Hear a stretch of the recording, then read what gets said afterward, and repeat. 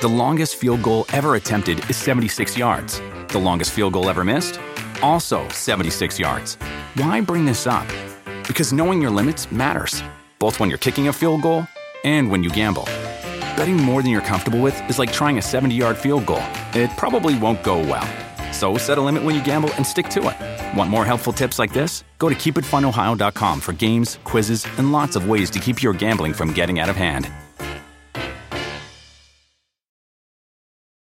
When you need mealtime inspiration, it's worth shopping Kroger, where you'll find over 30,000 mouth-watering choices that excite your inner foodie. And no matter what tasty choice you make, you'll enjoy our everyday low prices, plus extra ways to save, like digital coupons worth over $600 each week. You can also save up to $1 off per gallon at the pump with fuel points. More savings and more inspiring flavors make shopping Kroger worth it every time. Kroger, fresh for everyone. Fuel restrictions apply.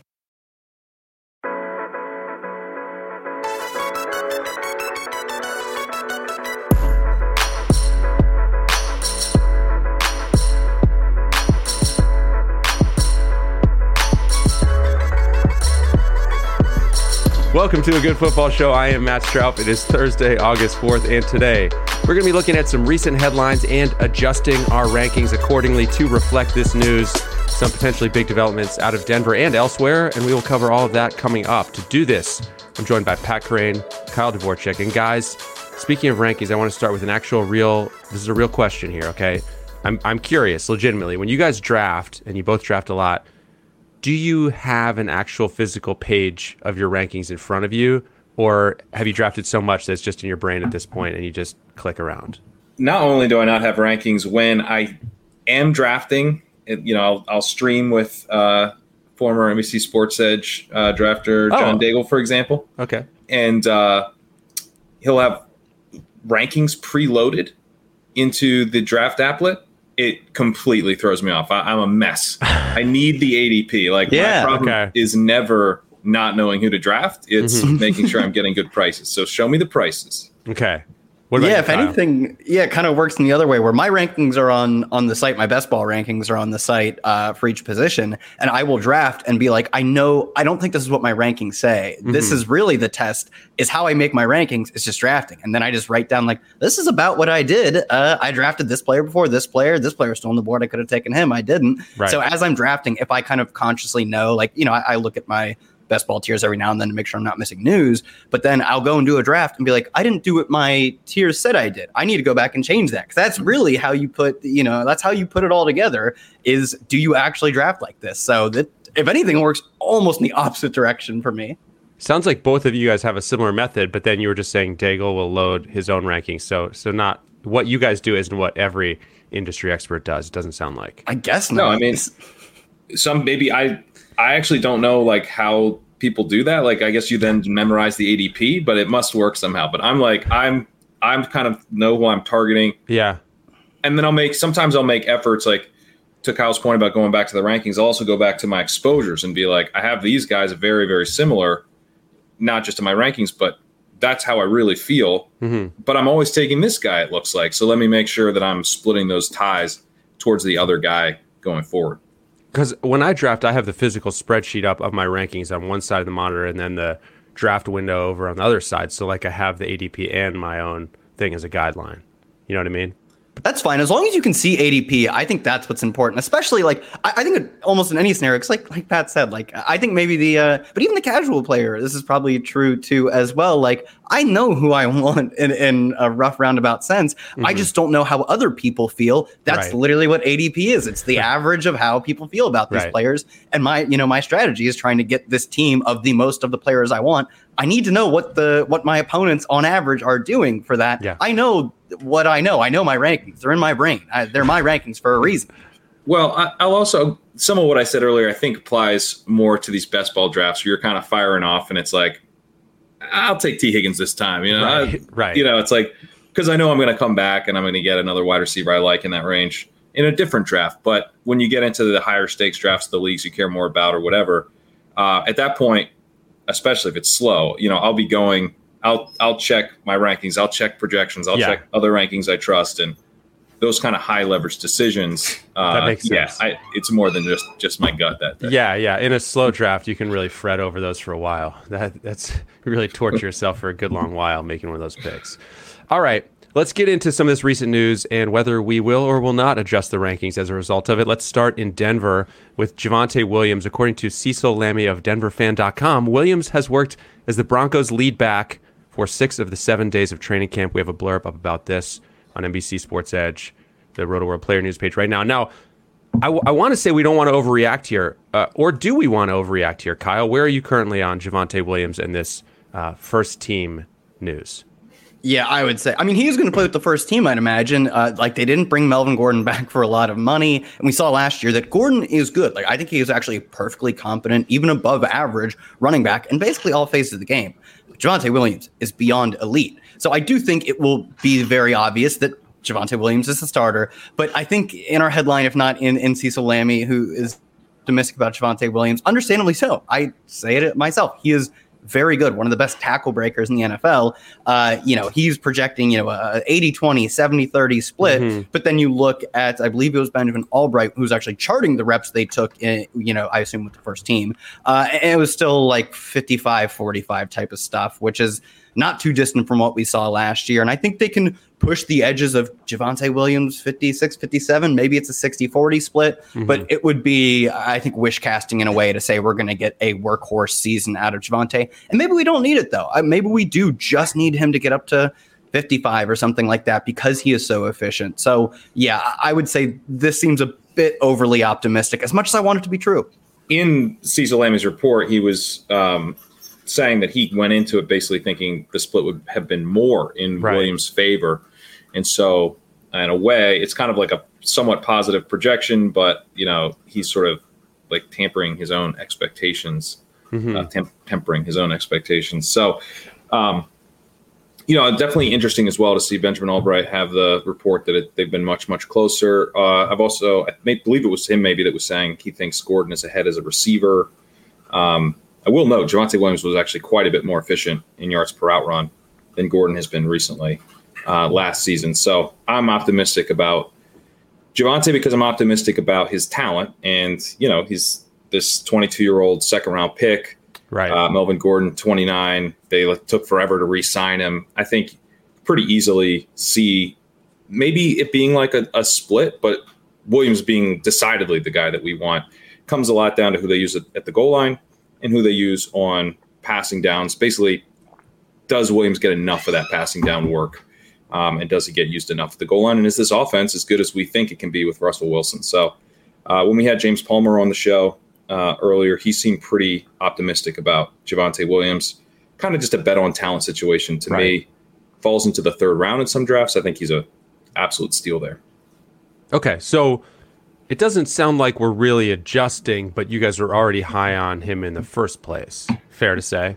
Yeah, that's fair to say. Yeah. I want to know because, I think if you just do a median projection, Javonte Williams is never going to look incredible, but that was something that was true of Jonathan Taylor a few years ago. We're I just don't know how he's going to get to 350 carries. He's not going to get a ton of receiving work, right? And then it just turns out he's great. He's just one of the league's best running backs, and that is an outcome I think you get with Javonte Williams that you don't get with many other backs really at all. There are only so many the best running backs in the league, and with a player like Joe Mixon who will go before Javonte, I think Joe Mixon in a median projection will look better. He's going to, at least I think if you're doing projections, you're going to have him getting more of the pass catching work. I don't know how much more because I do think Joe Mixon stands on a little bit of shaky ground with his pass catching work, but you're going to have him getting probably more carries and maybe even more catches, but there's not a ceiling outcome where he just turns out to be one of the most efficient players in the league. Javonte, he was that last year in terms of his ability to break tackles. He was good as a receiver as well. So I think the ceiling outcome for a player like Javonte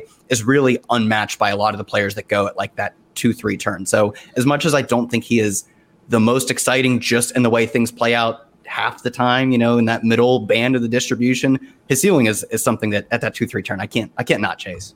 It's one of those things Melvin Gordon was 10th in rush yards over expected per attempt last year per NFL Next Gen. I like that metric. And to have a guy 10th, it's like Ramondre Stevenson was 9th. We're pretty excited about him, right? So he's not just going to go away. He's a pretty talented player in his own right. but Williams was 13th and he was a rookie. So it's like one of those things where, yeah, like if last year it was a split, they were both very good. I think there's a chance that it's just a split again. But you do also have this very good prospect who the team committed to in a big way and then was outstanding as a rookie. And they didn't really do anything except like kind of half-heartedly bring the other guy back. So we're probably looking at a split. We're probably looking at a guy who's a little bit too expensive ultimately, that we're going to say, I was a little bit of a small miss to take him at the end of the second or the early third. But in the scenarios, to Kyle's point, where he's just that good, it's going to be a massive win.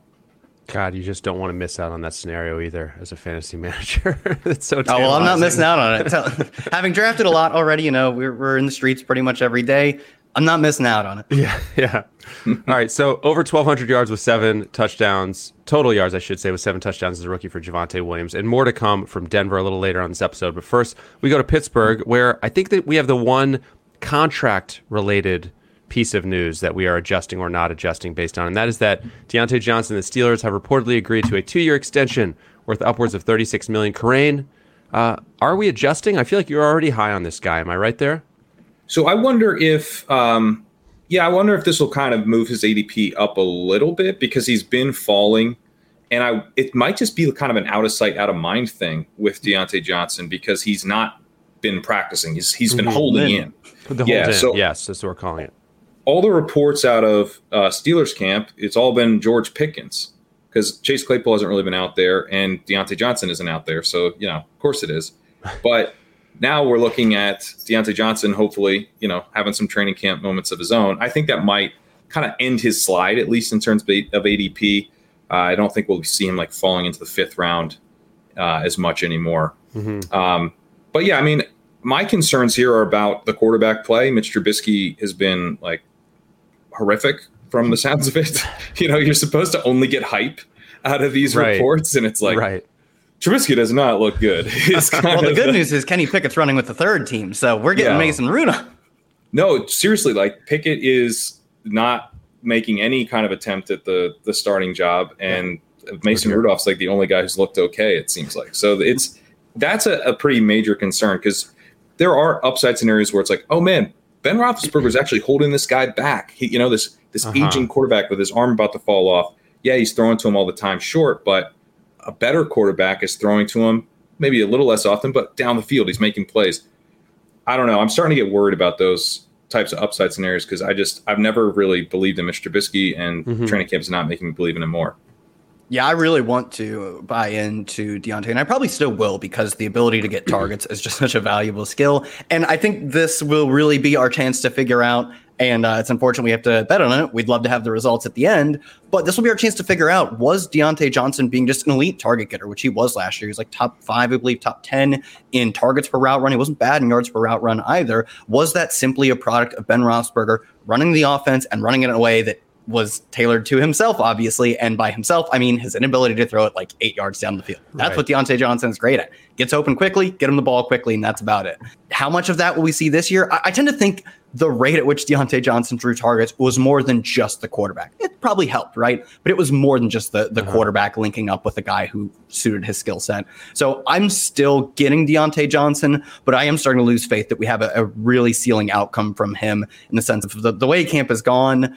I feel like you're hoping for this team to kind of tread water relative to where they were last year. Whereas when they took a 1st-round quarterback, I was hoping that they would actually have a chance to improve significantly. And now I'm sort of coming back to things might look like they did last year, which is good, but I'm not sure it really gives us this massive breakout from him, which I thought was possible with Kenny Pickett. Now I don't feel that confident.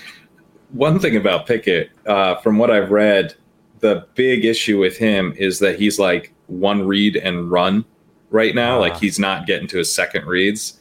So let's just hope that reads Diontae Johnson. You'd think it would be because Diontae is like, is that like instantly he's open. He can beat man. Like it doesn't take a lot for that guy to be open essentially. And you would hope that instead of, waiting for a deep Claypool target, right? If he's only going to one read, it's that quick, like sub 2.5 second throw type of stuff. But I don't know. Maybe it is, maybe it isn't. And that's even if we see Kenny Pickett. How many games do you think Trubisky gets? I still think that, we see this stuff in camp all the time, though the more it goes on, the more concerning it is. But like Gardner Minshew was supposed to beat out Trevor Lawrence for that week 1 start, right? And this is not the same scenario, you can't right? cite Urban Meyer stuff. This is not the same scenario, but it is. We didn't even almost get Justin Herbert because of Tyrod Taylor. So I think that the history of first round quarterbacks makes me confident that I would set the over under at 4.5, and I think I'd lean more towards 4 for Trubisky. But I used to be more on 1 or 2, and I've bumped that up to 3 to 4. Week 9 bye, I believe, for the Steelers for whatever. I hope it's not that long. That would feel a bit long for my liking. Yeah. All of this, by the way. So, I hear you guys talking, and it sounds like you may not move Diontae Johnson up or down much either way. Maybe some slight concern, but this sounds absolutely horrific for every other receiver in Pittsburgh, every other wide receiver anyways. This whole landscape sounds real bad. I think it is bad. I think it's bad partly because Pickens seems like he's good. Where like it'd be great if Pickens wasn't good for the purposes of condensing these targets. Right? We're not going to be able to support 3 weapons in this offense. Just no way. Yeah. So, and we've got Freiermuth, who we would like, and we've got Najee Harris. Najee gets a ton of targets too. Yeah, exactly. So we would love for this to condense, and Pickens is having a great camp, and he was a pretty good prospect. Tearing his ACL was potentially held him back from looking like a great prospect. So not a shock that he's having a good camp, but it just makes the whole thing so much more difficult to project. I guess to some extent, I would say like I might be more inclined to draft Diontae Johnson like today because I think the discount might go away. So in a small sense, I'm sort of moving him up like a tick. But if this moves his ADP up to like the early 4th again or something, I think I'm looking elsewhere probably. Okay, so Diontae Johnson, by the way, as hideous as that whole Steelers passing game was, still managed 107 catches, 1,161 yards, and 8 touchdowns last year, just to put some numbers on what we're talking about. Now, let's go to Tennessee, where Peter King of NBC Sports says Robert Woods looks like he is, quote, totally back to normal, and King says he believes Woods, quote, has a great chance to be an impact receiver early on. Kyle, was Robert Woods even on your radar really as a guy you're drafting at any point? And if not, if so, are you adjusting? Yeah, like back to normal for Robert Woods is perfectly capable number 2. Like it's not like we're getting, when you say back to normal for Julio Jones, I start getting excited. But, this is not a player we're typically getting excited about. And we've already gotten good training camp reports versus like the minicamp OTA reports on Treylon Burks, who, if Treylon Burks is as good as his numbers and his tapes, he looks great when he plays and it produces great, market share numbers against SEC competition. If he's as good as that bill would suggest he is, I don't think someone like Robert Woods is a big inhibitor to his rookie production. And the conditioning looks good finally. I think this was Vrabel who came out and said he is where they want him to be now. So if we're getting fully, back in shape Treylon Burks, I'm not really in on Robert Woods. If we thought again, we're still can't get Treylon Burks through a single practice, then I'd say, someone has to get targets. But now I feel comfortable. I'm back in on Treylon Burks. I was out very briefly. Okay. I would like that to be expunged from my record because I'm back in now. We'll expunge it. Adam, producer Adam, can you expunge that? And everyone else, just anyone else. Don't let it happen again, Kyle. I swear, this is the last time. I promise. Good prospect. I like him. It's fun. I'm in. Promise. Don't cancel me, Pat. Kerrane, you never left this bandwagon, right? I never left. Even in the darkest times. I never left. I will say there was a period where I was kind of like, I want to see how far he actually drops if I don't take him. Because when you're in drafts and a guy's falling, it's sometimes hard to know like how far he will fall because it's like his ADP isn't reflective of what's going on right now. It's reflective of the past week or whatever. Right. So, and he's 6 picks past ADP, but like, who knows? Maybe he'd fall like 18 picks past ADP or whatever. So, I did test it a little bit a couple times, but I loaded up. Robert Woods, I think this probably should improve our outlook of him to some extent, but I do agree with Kyle. It's tough to want to draft Woods when you're just loading up Burks. My read is that maybe Burks will start to get too expensive, or at least expensive enough where it's like, you maybe want to go to a different target that you're not as heavily exposed to as I am to Treylon Burks. So I don't think we're there yet, but I have started to see the opposite effect where I think I'm going to be able to take Burks and he goes, 10 picks ahead of where I had him lined up. So now that we're starting to see the reaches back for Burks, maybe that's, we're eventually going to see his ADP kind of move up. We probably will, because all this conditioning stuff seems to be in the past now. Lots of videos coming out of him doing all the drills. Everything seems to be going perfectly fine. So if you can get Woods kind of where he's going now, and Burks is rising up without Woods following him, I think that's pretty interesting, actually, because early on we thought that Woods was not going to be really ready. And it sounds throughout all of kind of mini camp, training camp stuff that he will. So while I agree with Kyle that he's probably more of a number 2, Burks could still disappoint. Like the conditioning thing's not the only way he doesn't have a great rookie wide receiver season. Like we see all the time that guys we like who don't struggle with conditioning still struggle with actually producing. So, I'm not the biggest Woods guy, but I think where he's priced definitely offers an arbitrage on Burks if Burks continues to climb. All right, we have many more names to hit on this episode. First, we're going to take a quick break. Reese's peanut butter cups are the greatest, but let me play devil's advocate here. Let's see. So, no, that's a good thing. That's definitely not a problem. Reese's, you did it. You stumped this charming devil. The longest field goal ever attempted is 76 yards. The longest field goal ever missed? Also 76 yards. Why bring this up? Because knowing your limits matters, both when you're kicking a field goal and when you gamble. Betting more than you're comfortable with is like trying a 70-yard field goal. It probably won't go well. So set a limit when you gamble and stick to it. Want more helpful tips like this? Go to keepitfunohio.com for games, quizzes, and lots of ways to keep your gambling from getting out of hand.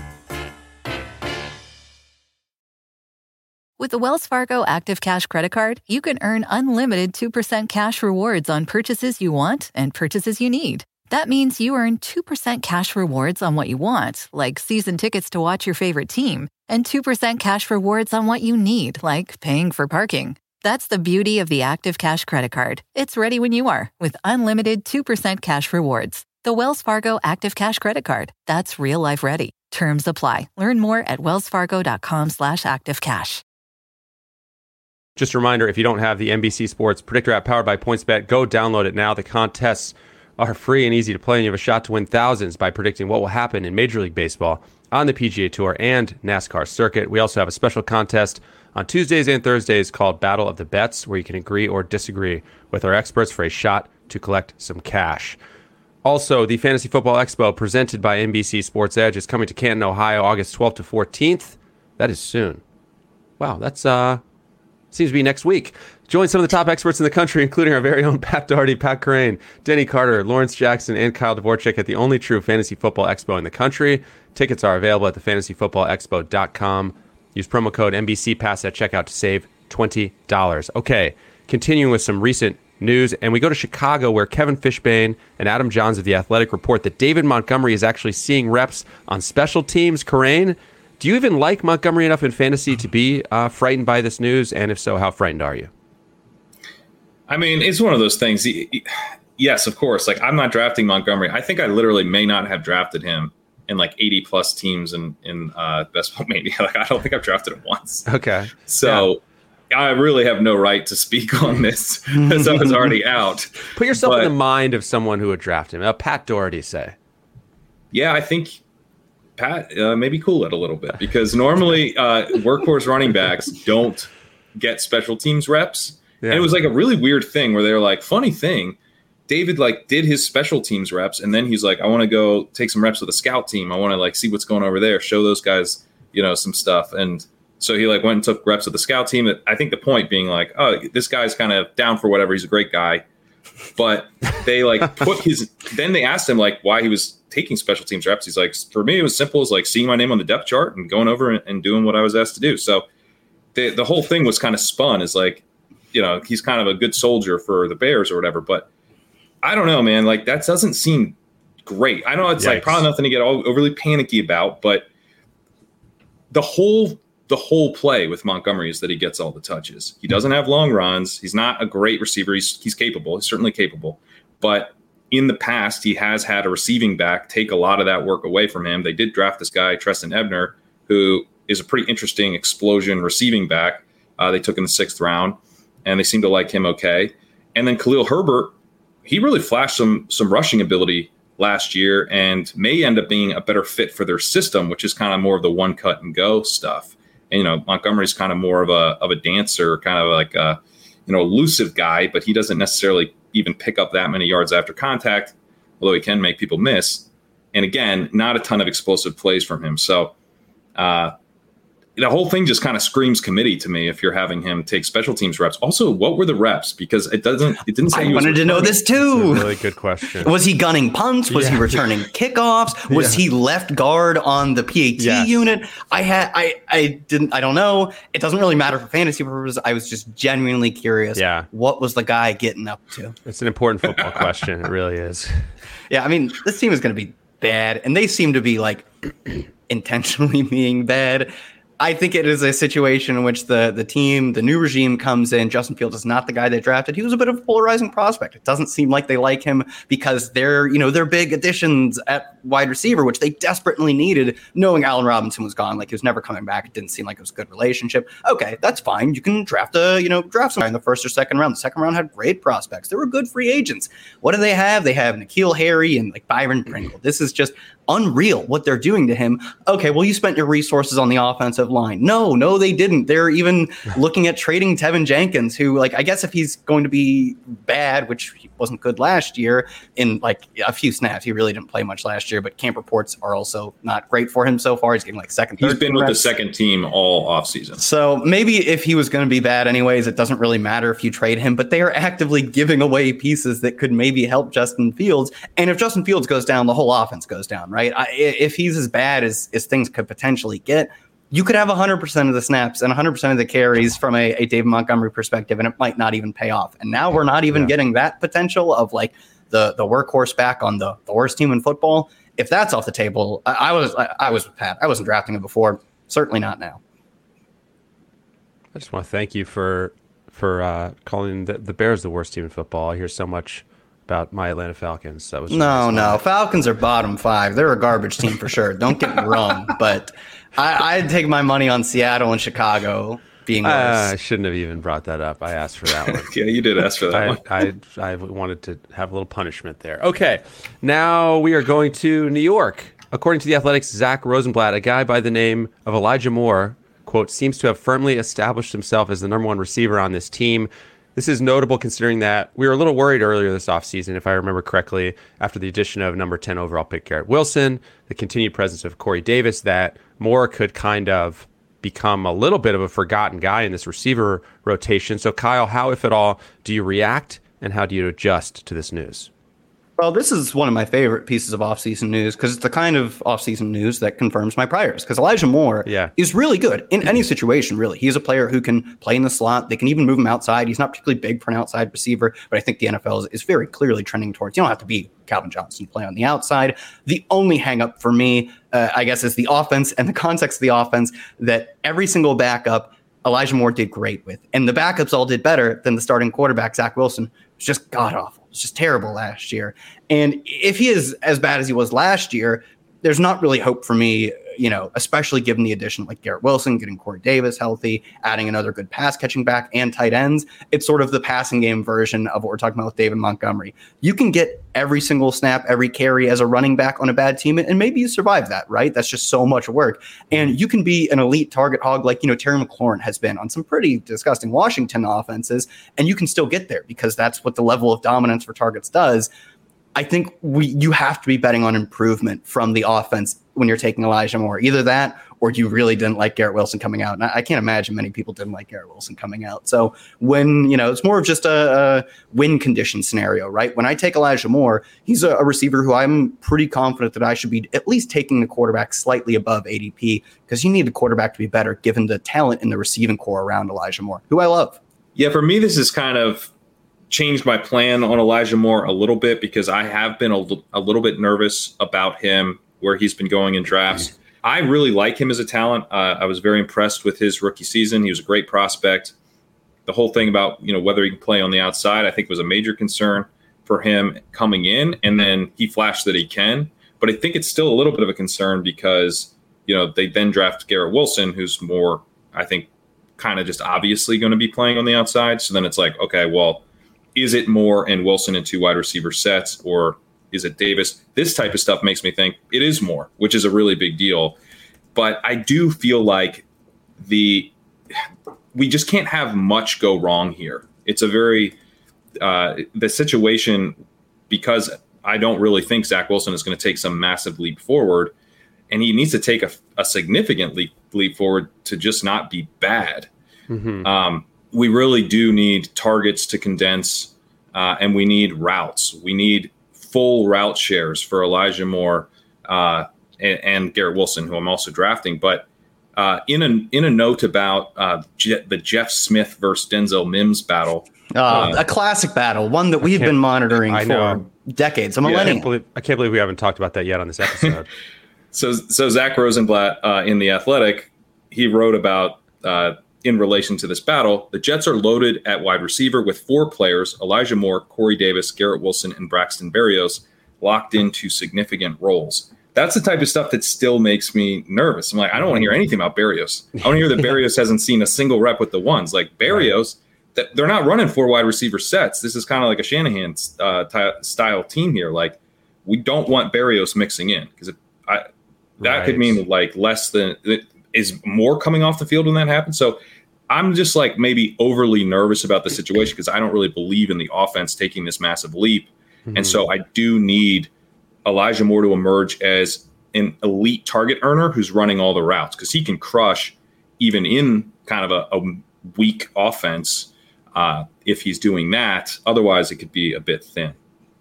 So it's a start, a positive step. You're not all in yet. You're not all in yet on the situation, but it's an incremental step. Okay. Let's head back to Denver, where we learned earlier this week that wide receiver Tim Patrick tore his ACL in Tuesday's practice. Now, Kerrane, this guy had 85 targets, 700-something yards last year. How, if at all, do we adjust Courtland Sutton and Jerry Jeudy, or is it more of a KJ Hamler adjusting situation? Do we adjust any of these guys at all, or any more than others? So we had James Palmer on, and he was talking Broncos, and he was pretty definitive that Patrick was the number 2 in the offense. Patrick was the guy going to be out there in 2 wide receiver sets, not Jerry Jeudy. So I think this is potentially a very big development for Jerry Jeudy's season.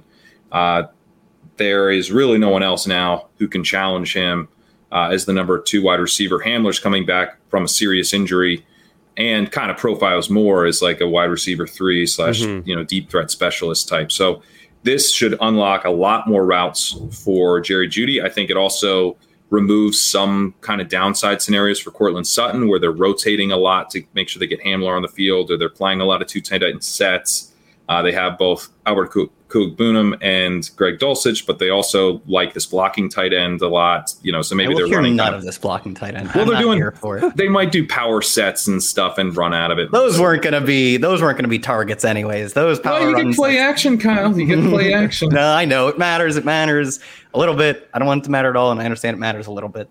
Yeah, but just less talented players is going to mean more condensed targets. I think it probably helps Sutton on the fringes, but it could be a really big deal for Jeudy, and it's definitely a big deal for Hamler too, because there was a question of like, how does Hamler even get on the field? Mm-hmm. And now we know how Hamler gets on the field. They might really need him.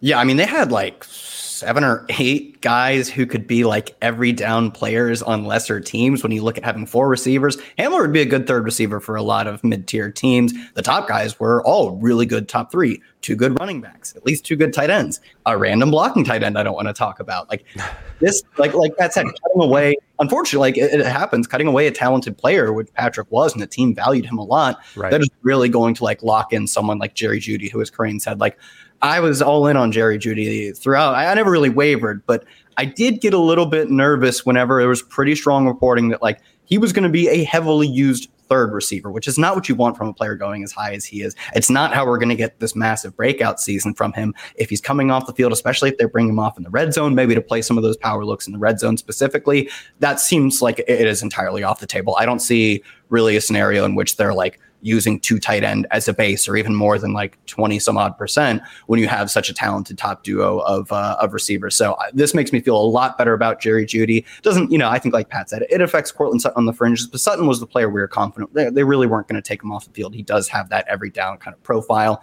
Now I'm pretty much, I'm going all in on Jeudy if I wasn't already. Very clear adjustment there. We're moving Jeudy up. Judy's moving up. Big adjustment. Up. Hamler's moving up. Yeah, Hamler. Where are you taking Hamler now? I think I took him at I have him at my a wide receiver 5. Yeah, at least a wide receiver 5. Yeah. I took him the other day. I think I took him the 15th. I got him there recently too. Yeah. Yeah, that felt fine. I don't know. I probably have to move up to like the 12th before I really started to think about it.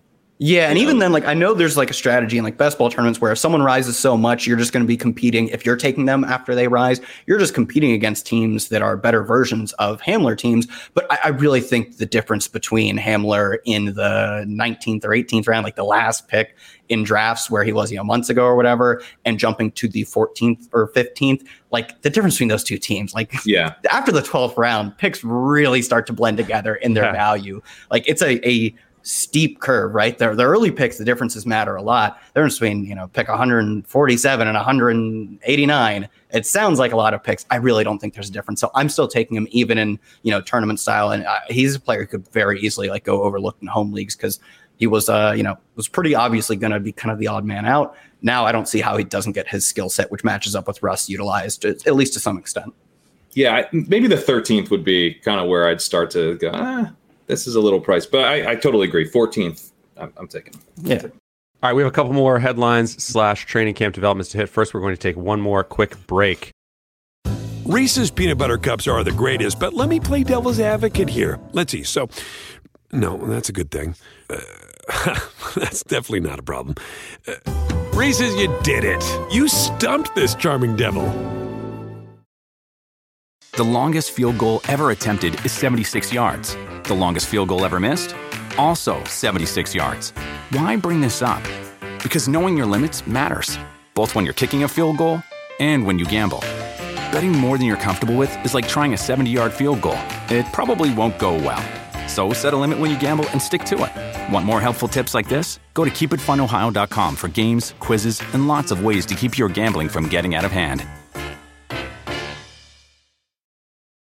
Start clean with Clorox, because Clorox delivers a powerful clean every time. Because messes happen. Because... Hey, listen. Remember how you told me to toss those takeout containers before we left for vacation? And you were like, I'm serious. If that leaks over the counter, it'll be a slimy abomination by the time I get back. And I was like, yeah, of course. Don't worry about it. I won't forget. Well... Ooh, yeah, that happens. So start clean with Clorox. Use Clorox products as directed. Rinse after use if in contact with food surface. Prep for your draft with the latest player rankings, projections, and more in the NBC Sports Edge Fantasy Football Draft Guide. Plus, it is powered by RotoWorld, the premier source for player news and fantasy information. Take advantage of our preseason special and get the draft guide for $5 when you use promo code DRAFTGUIDE at checkout on NBCSportsEdge.com/draft guide. All right, fellas, now we will head to LA, where there was a quote in The Athletic over the weekend that Sean McVay said, quote, I look at it as we've got 2 starting backs, in reference apparently to Cam Akers and Darrell Henderson. Kyle, will you or won't you adjust for this news? I'm leaning towards not adjusting because in the worst case scenario with those 2 backs, like last year, we saw they were like, yeah, it's just Cam Akers, all the work at the very end of the season. That finally flipped in the Super Bowl. And maybe that's what he's referring to. But that was kind of what I was baking in anyway, a 20 or 30% snap share, most of it being on passing downs for Darrell Henderson. Coaches can say things like this, but then even when Cam Akers just clearly, maybe there are, mitigating factors, but it didn't really seem like he should have been back on the field yet based on his gross inefficiency when he is a good back. I don't think that's representative of what he would be at full strength. It's very clear that they shouldn't be giving him all the between the tackles work, and they did that anyway. So those actions speak louder than his words to me. But I was giving, Darrell Henderson some credit for clearly being the guy they went to on passing downs in the Super Bowl. They finally made that decision that at least in that role, it's a player that we want to bring in over Cam Akers. So this maybe solidifies that opinion that, yeah, we're not going to see every single snap from Cam Akers. And it might come, unfortunately for Cam Akers drafters, which I'm not one of, it might come from high value, which is receiving work, which he can do. But if they're going to give that to Henderson, it's off the table for him. So it kind of more solidifies what I think we saw at literally one game. But it seems like his words at least tell us that may be the move for the team going forward. I wouldn't say they're going to split the backfield 50-50, though. 2 starting backs is a little bit puffy from McVay. Not only that, but this is a guy who has signaled, I think, that he wants a lead back. You know, they moved actually away from Henderson to Sony Michel down the stretch last year. They've kind of they had Cam Akers at the end of his rookie year in a clear-cut workhorse role. They had Cam Akers coming off an Achilles rupture in a clear-cut workhorse role right when he got back. Yeah, so 5 months or whatever. Yeah. Yeah, so I think it's kind of total BS from McVay. But I also think maybe it's like if you weren't drafting Henderson, like maybe check in and just like review the case for Henderson, because Henderson is like my 3rd highest owned running back. I'm drafting him a ton. So while I think it's BS, I also think the case for Henderson has and remains very, very strong. So I guess it's kind of like maybe a wake up call if you're not drafting these guys. He's going after like Dameon Pierce and stuff. It's going after Alexander Madison. Like he's kind of the last of these handcuff type backs, going well behind Isaiah Spiller. I think he's like, there's really no reason for there to be a big gap between him and Spiller in my mind. So he is behind a starter who we're not sure is ever going to regain the form that he flashed. I hope he does, but we don't know that. And we know that they have leaned on Darrell Henderson in the past, and Darrell Henderson's pretty good. He's way too cheap. So it does serve as a reminder of that. Yeah, I have where would you take Henderson among the just super contingent value guys? I would take Tony Pollard ahead of him. Everyone is taking Tony Pollard ahead of him. And everyone's taking Tony Pollard, unfortunately. We need to spread some misinformation around Tony Pollard because every offseason it's just good news. Yeah. And that's because he's good. But he's it makes playing special teams, Kyle. He's left. He's playing special teams, everyone. How could you draft him? He's playing special teams. That's I have misinformation. He's clearly the best of the handcuffy types. Alexander Madison, I think, is almost a close second. He just gets so much work. And after that, I think it's pretty much you can make an argument for Darrell Henderson there. And he doesn't go in any way close to the other really exciting backup types. I have Rachaad White number 2 probably of that list. Number 2? Yeah, I definitely think he has more contingent value than Madison. I don't agree with this, sir. I mean, it's a new coaching staff with Madison, and he's fine. He's not that great. He's just got all the work before. So I'm worried, given that they drafted Ty Chandler, and it's a new GM as well, that we might not see the same total workhorse role for Madison if Cook were to miss time. And White is just a off the charts efficient pass catcher. I'd put White number 3 or so. I think it's him and Henderson.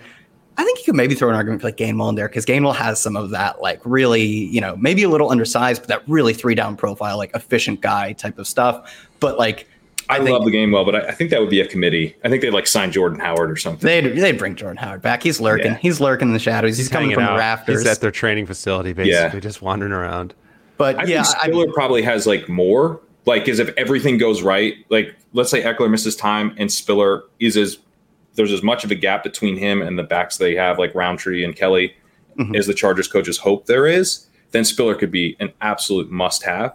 But there's a couple things that have to go right beyond just Eckler missing time there. And I think Henderson is more of a known commodity in some bad ways, but also in some good ways. If in one draft I'm taking Spiller, but those guys to me should be back-to-back, and there's a pretty big gap between them. So, I think Henderson really, I think you can make a case for Henderson over Madison personally.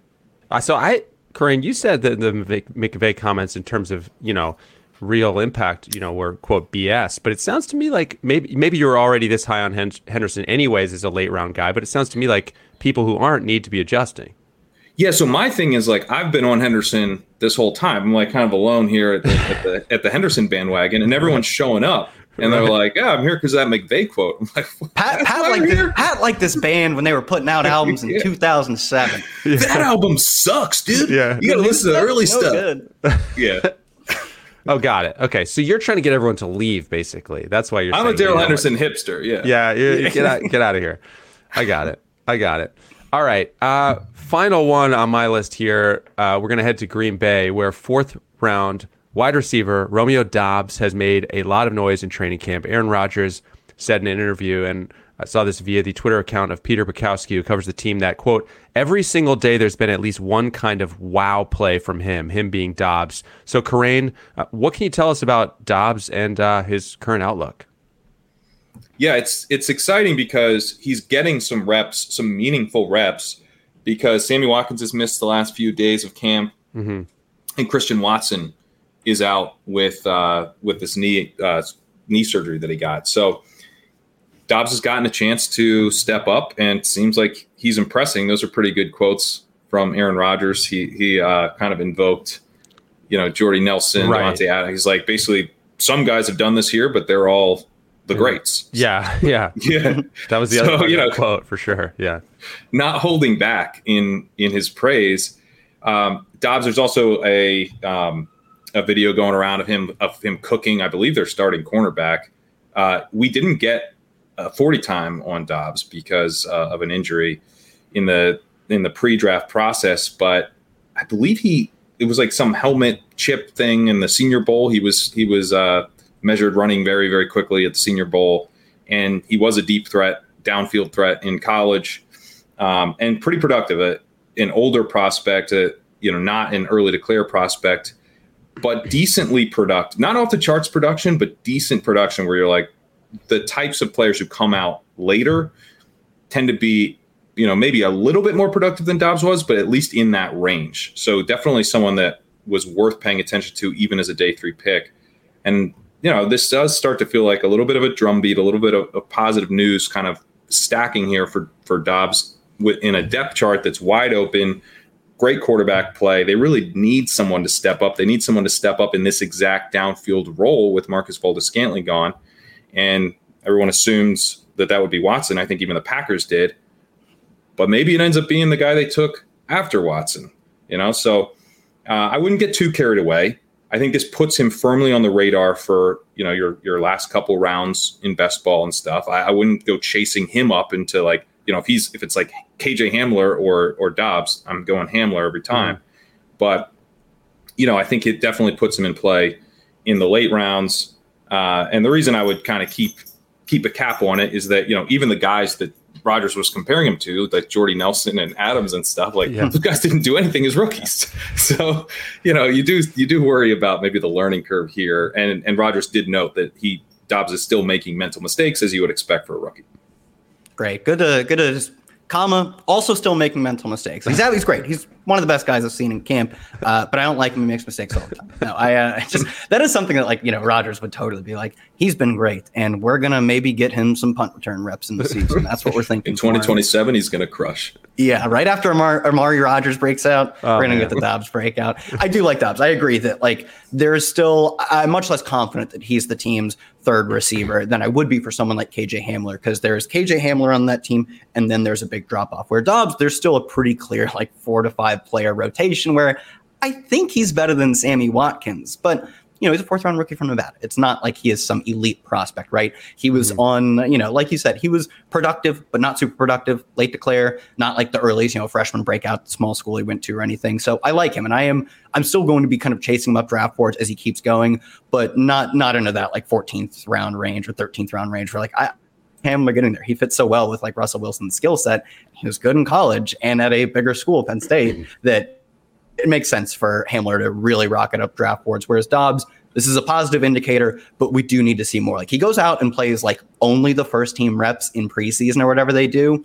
Then I'll start to feel more and more confident that he really has separated himself as a top 2 to 3 receiver on the team. But right now, as much as it pains me, I still have Alan Lazard leading the team in targets, and then Randall Cobb is the number 2 receiver, which feels it doesn't feel good, but it is sort of like Occam's razor. It is probably what's most likely to happen. There is also just this thing of we've seen kind of day 3 guys have these really strong camps, earn roles, and then it turns out they're Tajay Sharp. It just doesn't go anywhere. And so there's part of me, maybe I need to think bigger and dream bigger here with Doubs, but I just think it's important to keep in mind the ADP with a day 3 rookie. You just scared me off right there. That's all you had to say, Kerrane. That did it. Guys, that's the end of my list. Is there any work on the site on NBC Sports Edge that either of you want to mention before we get out of here? I've been working on a best ball article for the last, weeks and weeks. And best ball? No. Yeah. I've got it to the point where I am going to be publishing it next week. So look out for that on NBC Sports Edge. Yeah, I don't know if you've heard about best ball, but I have some best ball stuff going up. I actually just reran all of my tiers for all positions because pretty big stuff, pretty big news coming down in this first week of training camp. And by the time you're listening to this, I assume I will have the first of like a 3 or 4 part series, a what if series, just trying to find upside scenarios or downside scenarios that aren't going to be captured in the median projection. But if you tweak the numbers, you have to tweak them. But like you can find a really exciting scenario for someone like Clyde Hilaire or like Daniel Jones. I love the Giants. So I think that'll be the focus of the first one, is trying to find, really what's the upside of a team for the Giants. They could be run like the Bills. They won't be as good as the Bills, but they could at least be run like the Bills were last year. And that's upside we got to chase. All right, that's going to do it for us. Don't forget to subscribe to the show on Apple Podcasts, on Spotify, wherever you listen. Take a minute to rate and review us as well. I want to say thanks to everyone for listening and watching live with us on this episode. Kerrane, Kyle, thanks to both of you guys. We'll see you next week. Reese's Peanut Butter Cups are the greatest, but let me play devil's advocate here. Let's see. So, no, that's a good thing. That's definitely not a problem. Reese's, you did it. You stumped this charming devil. The longest field goal ever attempted is 76 yards. The longest field goal ever missed? Also 76 yards. Why bring this up? Because knowing your limits matters, both when you're kicking a field goal and when you gamble. Betting more than you're comfortable with is like trying a 70-yard field goal. It probably won't go well. So set a limit when you gamble and stick to it. Want more helpful tips like this? Go to keepitfunohio.com for games, quizzes, and lots of ways to keep your gambling from getting out of hand.